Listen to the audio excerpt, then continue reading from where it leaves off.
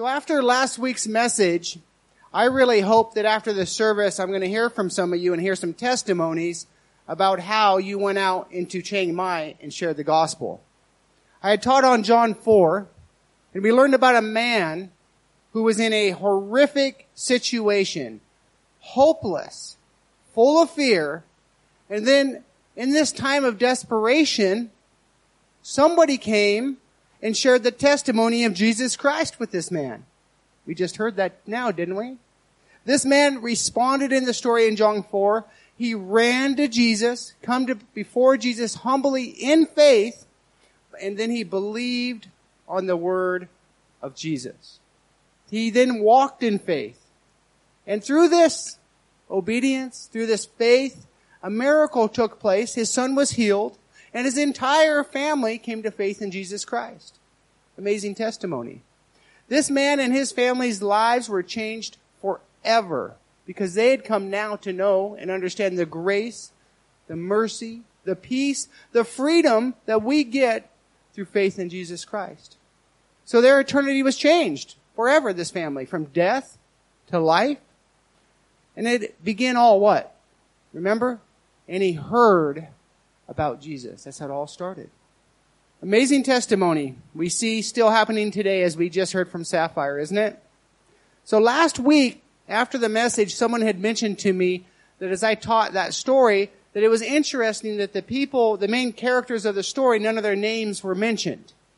That was interesting, wasn't it? The government official, his name wasn't mentioned. Isn't that interesting? The person who had testified about Jesus' name wasn't mentioned. The focus wasn't on these people in the story, but the focus was on Jesus and the restoration and the healing that he brought. It's amazing. It was an amazing story. It was all about Jesus and his word. You know, that's my prayer. I think for all of us, it's our prayer that the Holy Spirit, through each one of us, that we could be an unnamed messenger, just like we studied last week, and just watch Jesus work. So, 2 weeks ago, Christian had taught a message.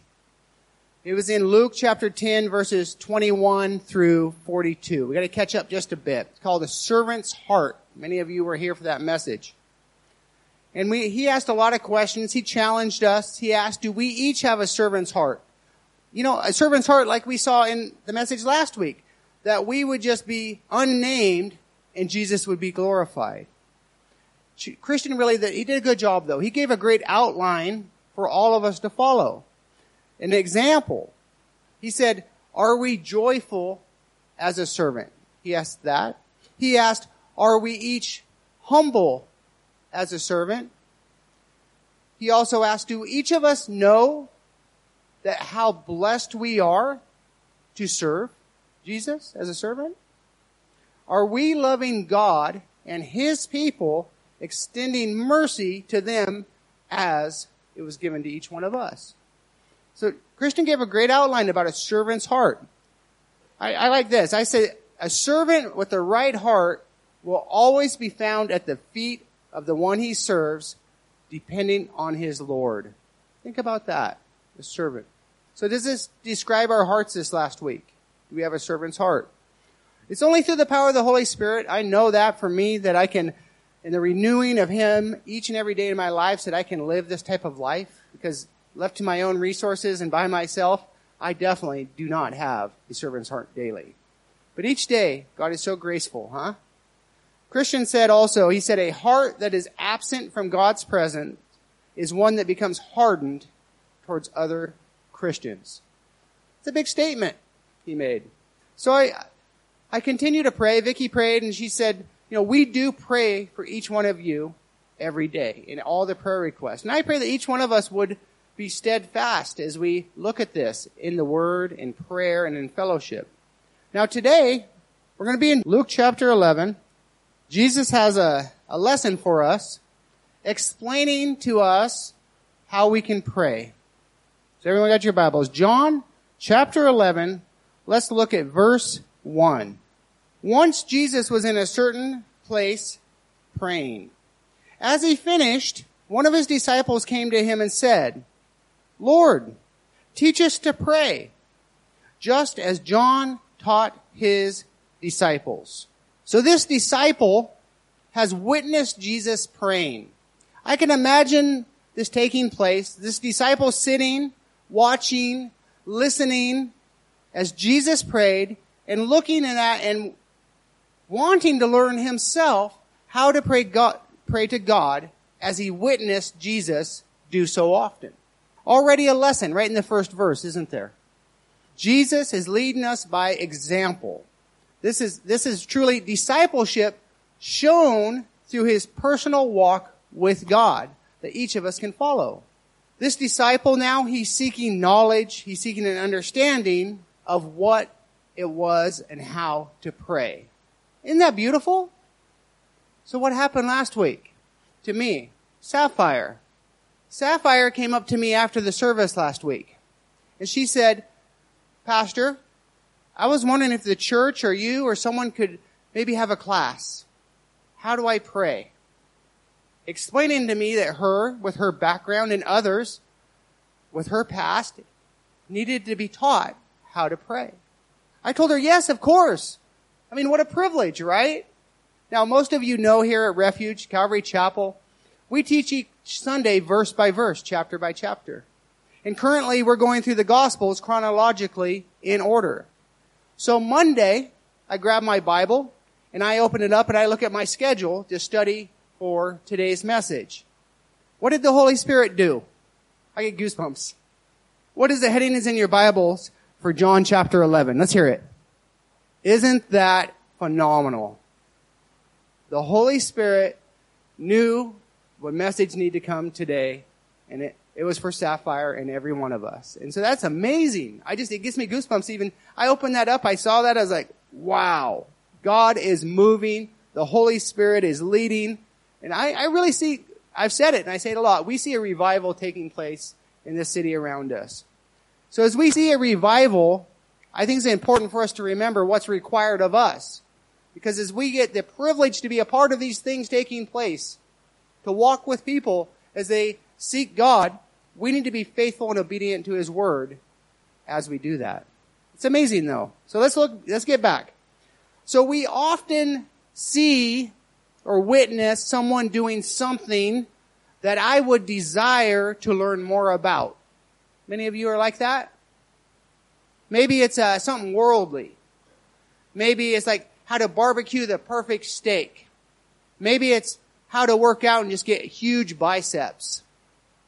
Maybe it's something more personal, family related, right? Maybe you see the behavior of your friends' children and you wonder, how do they get their kids to behave so well? Or maybe we see a marriage and we see the love and the joy that's within that relationship and we wonder, how could we have this in our own marriage? What about our own walk with Christ, with Jesus? Do we see the faith of others and question how they became so faithful, their walk? Or are we amazed how our brother or sister in Christ life is so full of grace and mercy and love? Do we see that? Do we see spiritual characteristics in others that we would desire in our own walk as a Christian, like today's passage? What do you do when you see these things? Especially today, what do you do when you see spiritual qualities in others that you would desire in your own life? Look at the verse again.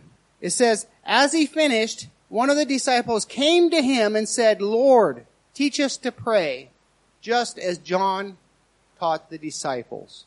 This is our second instruction for the passage already this week. Seek Jesus for instruction and others in the church and learn how to walk as a Christian. John the Baptist obviously had modeled this, discipling those around him, and now Jesus was doing the same. We need to follow this example, all of us, asking questions so we can learn how to best walk out our own faith in Jesus. I know culturally, many of you are much less likely to ask questions. I've experienced that here. But I challenge you, each of you, ask. Ask the pastors, ask the elders, so that you can also learn and grow in your faith. Ask questions. Jesus is going to teach us all how to pray. Let's look at verse 2, and let's read it. Jesus said, This is how you should pray. Father, may your name be kept holy. May your kingdom come soon. Now, Jesus has taught a lot of times on prayer. In fact, one specific area I think of, the Sermon on the Mount. It's in Matthew chapter 6, verses 9 through 13. There's the same prayer. It's very similar. But in that case, that was quite a while. This is a different time. But he's using the same model, the same outline.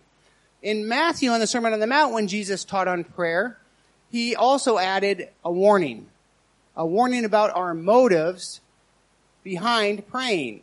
Are we praying to God to worship God? Are we praying to bring attention to ourselves, as we know that in Matthew? Now, in today's passages, Jesus instructs us first how to begin our prayer. How do we begin our prayer? How do we come before God? The first thing I see is addressing Him. We come before Him as Father. Prayer begins with this relationship that we have through faith. That we can come before God as His children. Isn't that amazing? When you just think about that, the first lesson I see is how do we begin our prayer? We get to come before God as Father. Our conversation with God begins with knowing who God is to us and who we are to Him. That's important. And we are His children. We are adopted into the family. He desired at the cost of His own Son to have us as His children. So we're instructed to begin our prayers by intimately and personally addressing God as Father. I want to give you a quote from Chuck Smith. We got quite a few some Calvary Chapel people here today. So, the first thing in prayer is relationship. God is our Father. You see, if you're not a child of God, you have no access to the Father. In Old Testament times, you had to come to God through priests and sacrifices. You could not come directly to God. But no, through Jesus Christ, we have a relationship with God as His children.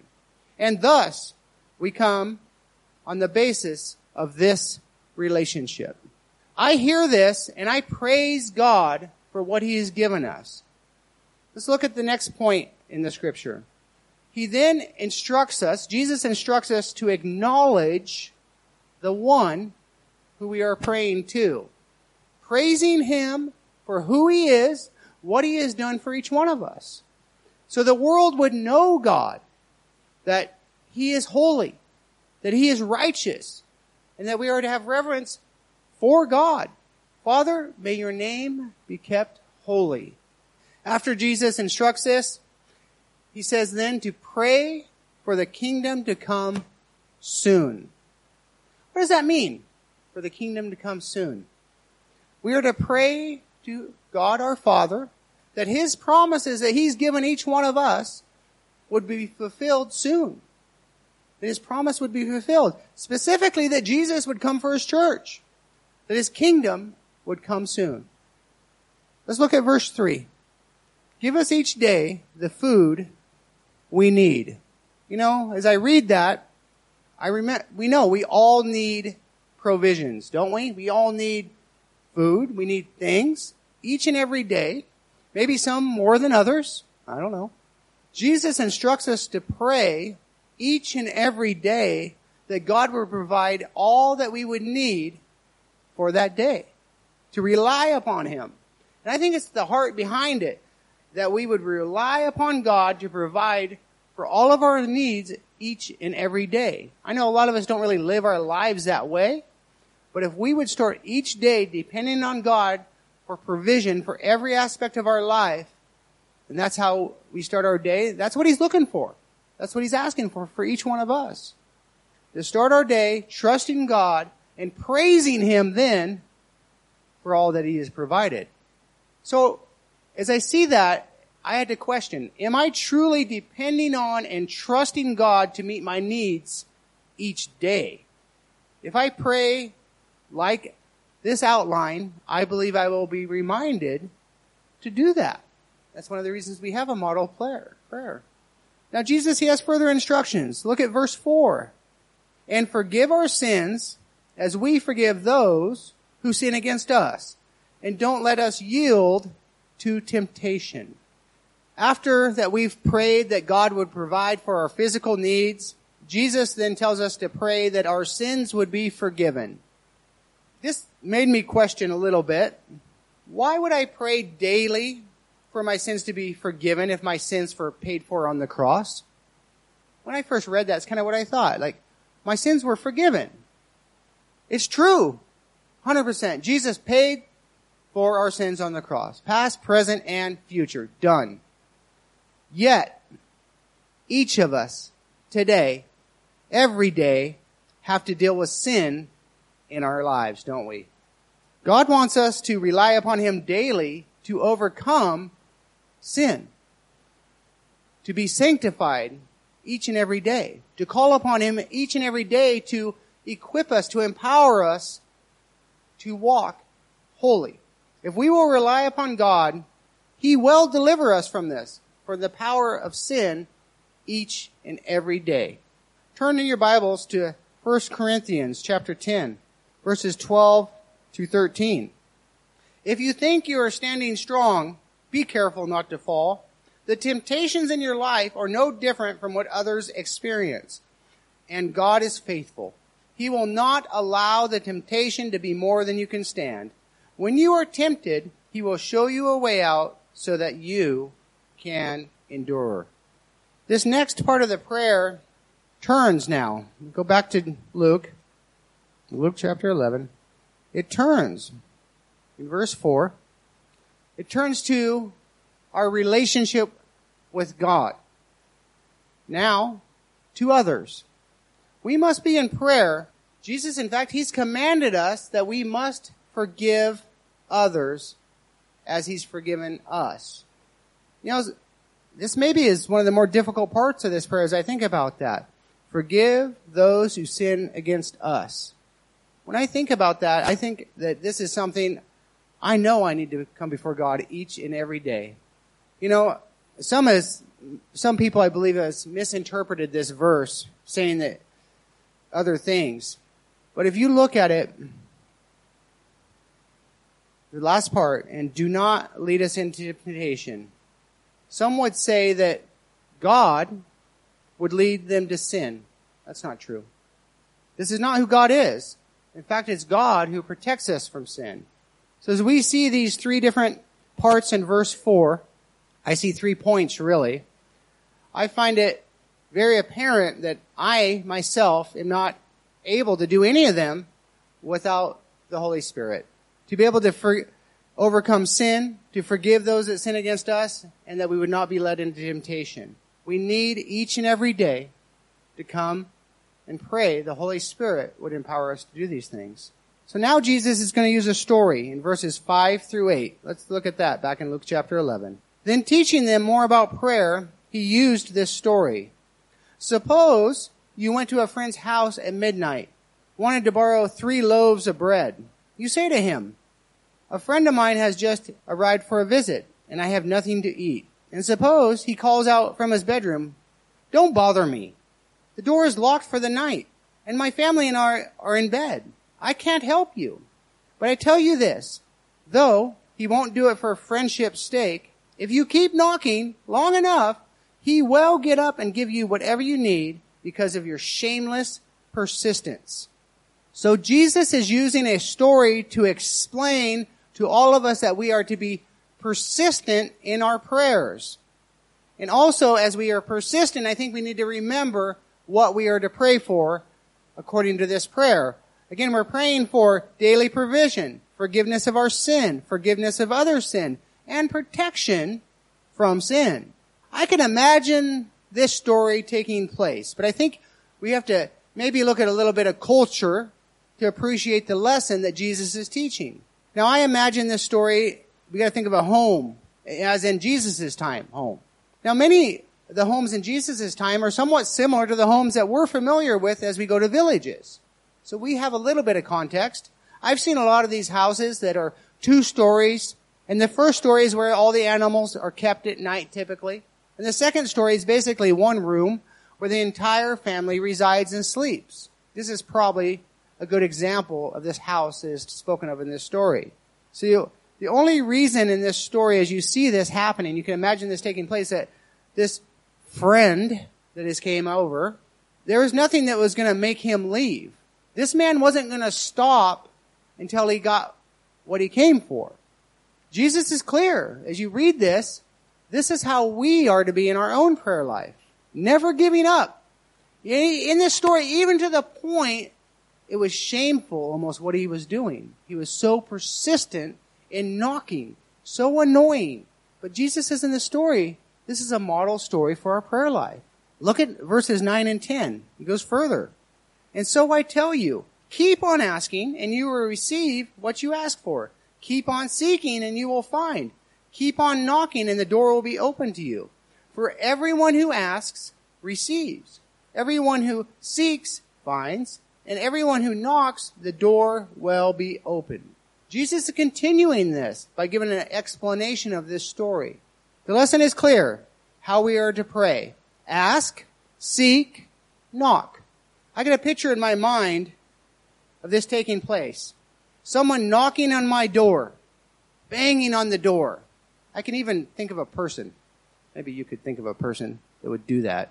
I have a person right in my mind that would probably do that because they weren't prepared. I won't say who that person is, sorry.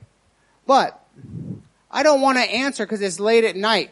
And I especially think of it as a young family. Because I don't know exactly the story, but I imagine we know what it is to have a family and young children and to get them to sleep. It's sometimes hours of work to get your children to sleep. And someone's down there, and then he would have to come out. He's banging on the door. I can just imagine this taking place. And then you tell them, go away. But they don't stop. They don't leave. In fact, they start knocking even just louder. Bang, bang, bang, bang. For what seems forever, they won't stop. Could you imagine this? Half asleep, they're going to wake up your kids, your wife's hollering at you. Who is that? I imagine I could see this story taking place. Finally, I'm going to get up, put a shirt on, we're going to go down there to get them to stop knocking. It's quiet. I open the door, just give them whatever they want to get rid of them. Stop. Jesus instructs us to pray this way. It's amazing. In this fashion so that the door, as he says here, that would be open. And whatever it says, whatever we ask, we will receive, and whoever seeks will then find. It's quite an illustration Jesus gives, isn't it? It's very unique here. I love it. Look at 11 through 13. You fathers, if your children ask for a fish, do you give them a snake instead? Or if they ask for an egg, do you give them a scorpion? Of course not. So if you sinful people know how to give good gifts to your children, how much more will your heavenly Father give the Holy Spirit to those who ask him?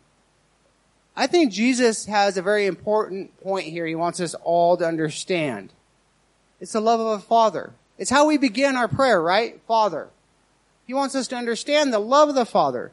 Again, this teaching is very similar to the one in Matthew chapter 7.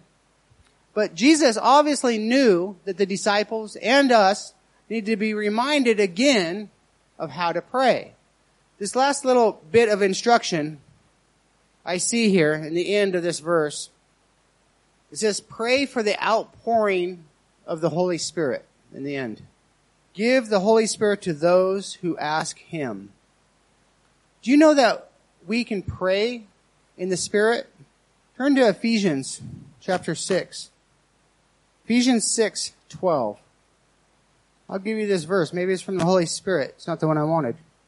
For we are not fighting against flesh and blood enemies, but against evil rulers and authorities of the unseen world, against mighty powers of this dark world, and against evil spirits in heavenly places. Have you prayed that the Holy Spirit would empower you to pray? And the power of the Holy Spirit would be outpoured through you? That these spiritual gifts would be manifested in your life, all while bringing God glory? It's called the baptism of the Holy Spirit. After the service, if there's anyone here that would like prayer, that would like to know more about what I'm talking about here, I ask that you'd come up. We would love to pray for you on this. Many of us have, around here, especially I think in Asia, we've experienced God moving. the Holy Spirit doing amazing things and miraculous things taking place. Many of us have witnessed miracles, but lately I've heard something that I want to talk about. I've heard people talk about experiences that have taken place or certain manifestations of the Holy Spirit as He's working in certain ministries. Some of these people I've talked to, they believe that if the Holy Spirit isn't working in another ministry the same that they've witnessed in other ministries, then maybe the Holy Spirit isn't actually working, moving, or even present. That's not true. It's not true at all. I have another quote from Chuck Smith. Don't seek a particular experience. God works differently as He wills. Don't ask for an experience. Just ask for the Holy Spirit. And however you experience Him, let that be in His hands. I pray that each of us today would pray for a new work of the Holy Spirit. Not to experience something in the past or something in some other ministry. We want to see the Spirit move new and refreshed here and around us. Not going, well, God's not working because He's not working like that anymore. God's going to choose how He chooses to work. And we have the privilege to be a part of that. So this prayer given to us as an example is commonly known as the Lord's Prayer. I think everyone's familiar with it. Most of you in New King James. I'm sorry, you guys probably read it. My version and your heads got all twisted up. I apologize. I'll hear about it later.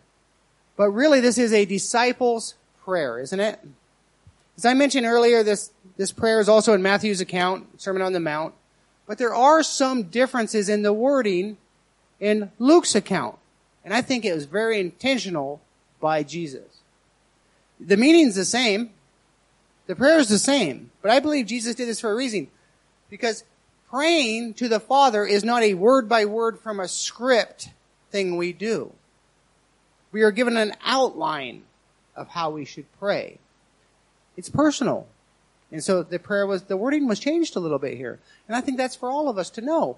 This isn't a script. This isn't something we repeat over and over and over. We come to our Father acknowledging who He is. We seek Him for our daily needs. And we ask then for His protection and His equipping. So Jesus, as He continued, He broke it down even further. He said, keep asking, keep seeking, keep knocking, and we are to be extremely persistent in prayer and making our needs known to Him. One last point. How long was this prayer? How long would it say to say the Lord's Prayer, disciples' prayer? What, you think 20, 30 seconds? Say that prayer? This model prayer given us by Jesus. Short. I think, as I look back in my own life, some of the most sincere prayers I ever had were even shorter. Simple. God save me. That was one of my most honest, sincere prayers I've ever had. Just that. God save me. In this prayer, it's very short. I'm not saying all long prayers are bad by any means. But I don't think sometimes people think they have to have this long, drawn-out prayer to pray. Sometimes the simplest prayers are the best and the most received by the heart that's the most humbled. God save me. Prayer is daily worship. In this prayer, we see that what He asks for is that we will depend on Him daily for everything. David Guzik says, prayer conforms us to the image of Jesus. I'd like to close as the worship team heads up, hopefully the right verse. Colossians 4:2-6. Devote yourself to prayer with an alert mind and a thankful heart. Pray for us too that God will give us many opportunities to speak about this mysterious plan concerning Christ. That is why I'm here in chains. Pray that I will proclaim the message as clearly as I should. Live wisely among those that are not believers and make the most out of every opportunity. Let your conversation be gracious and attractive so that you will have the right response for everyone. Heavenly Father, we just thank You. We thank You for giving us this example of how we are to pray. This example of how we are to worship. Lord, I pray that each one of us, Lord, as we come before You, Lord, we would reflect on this outline, not to quote it word by word, But Lord, to see first how we do address you, who you are, our Father. And that, Lord, then we are to come in reverence, Lord, knowing you are holy. And praying, Lord, for your kingdom to come, that your promises would be fulfilled, that Jesus would come. And then, Lord, seek you daily for all of our needs, Lord. First, for provision, from freedom from sin, from protection. And Lord, through all of this, Lord, your Holy Spirit would continue to indwell in us, Lord, and empower us each and every day, Lord, that we would be able to go out and fulfill the calling on our lives. So, Lord, thank you. Thank you for teaching us to pray. And all God's people said, Amen.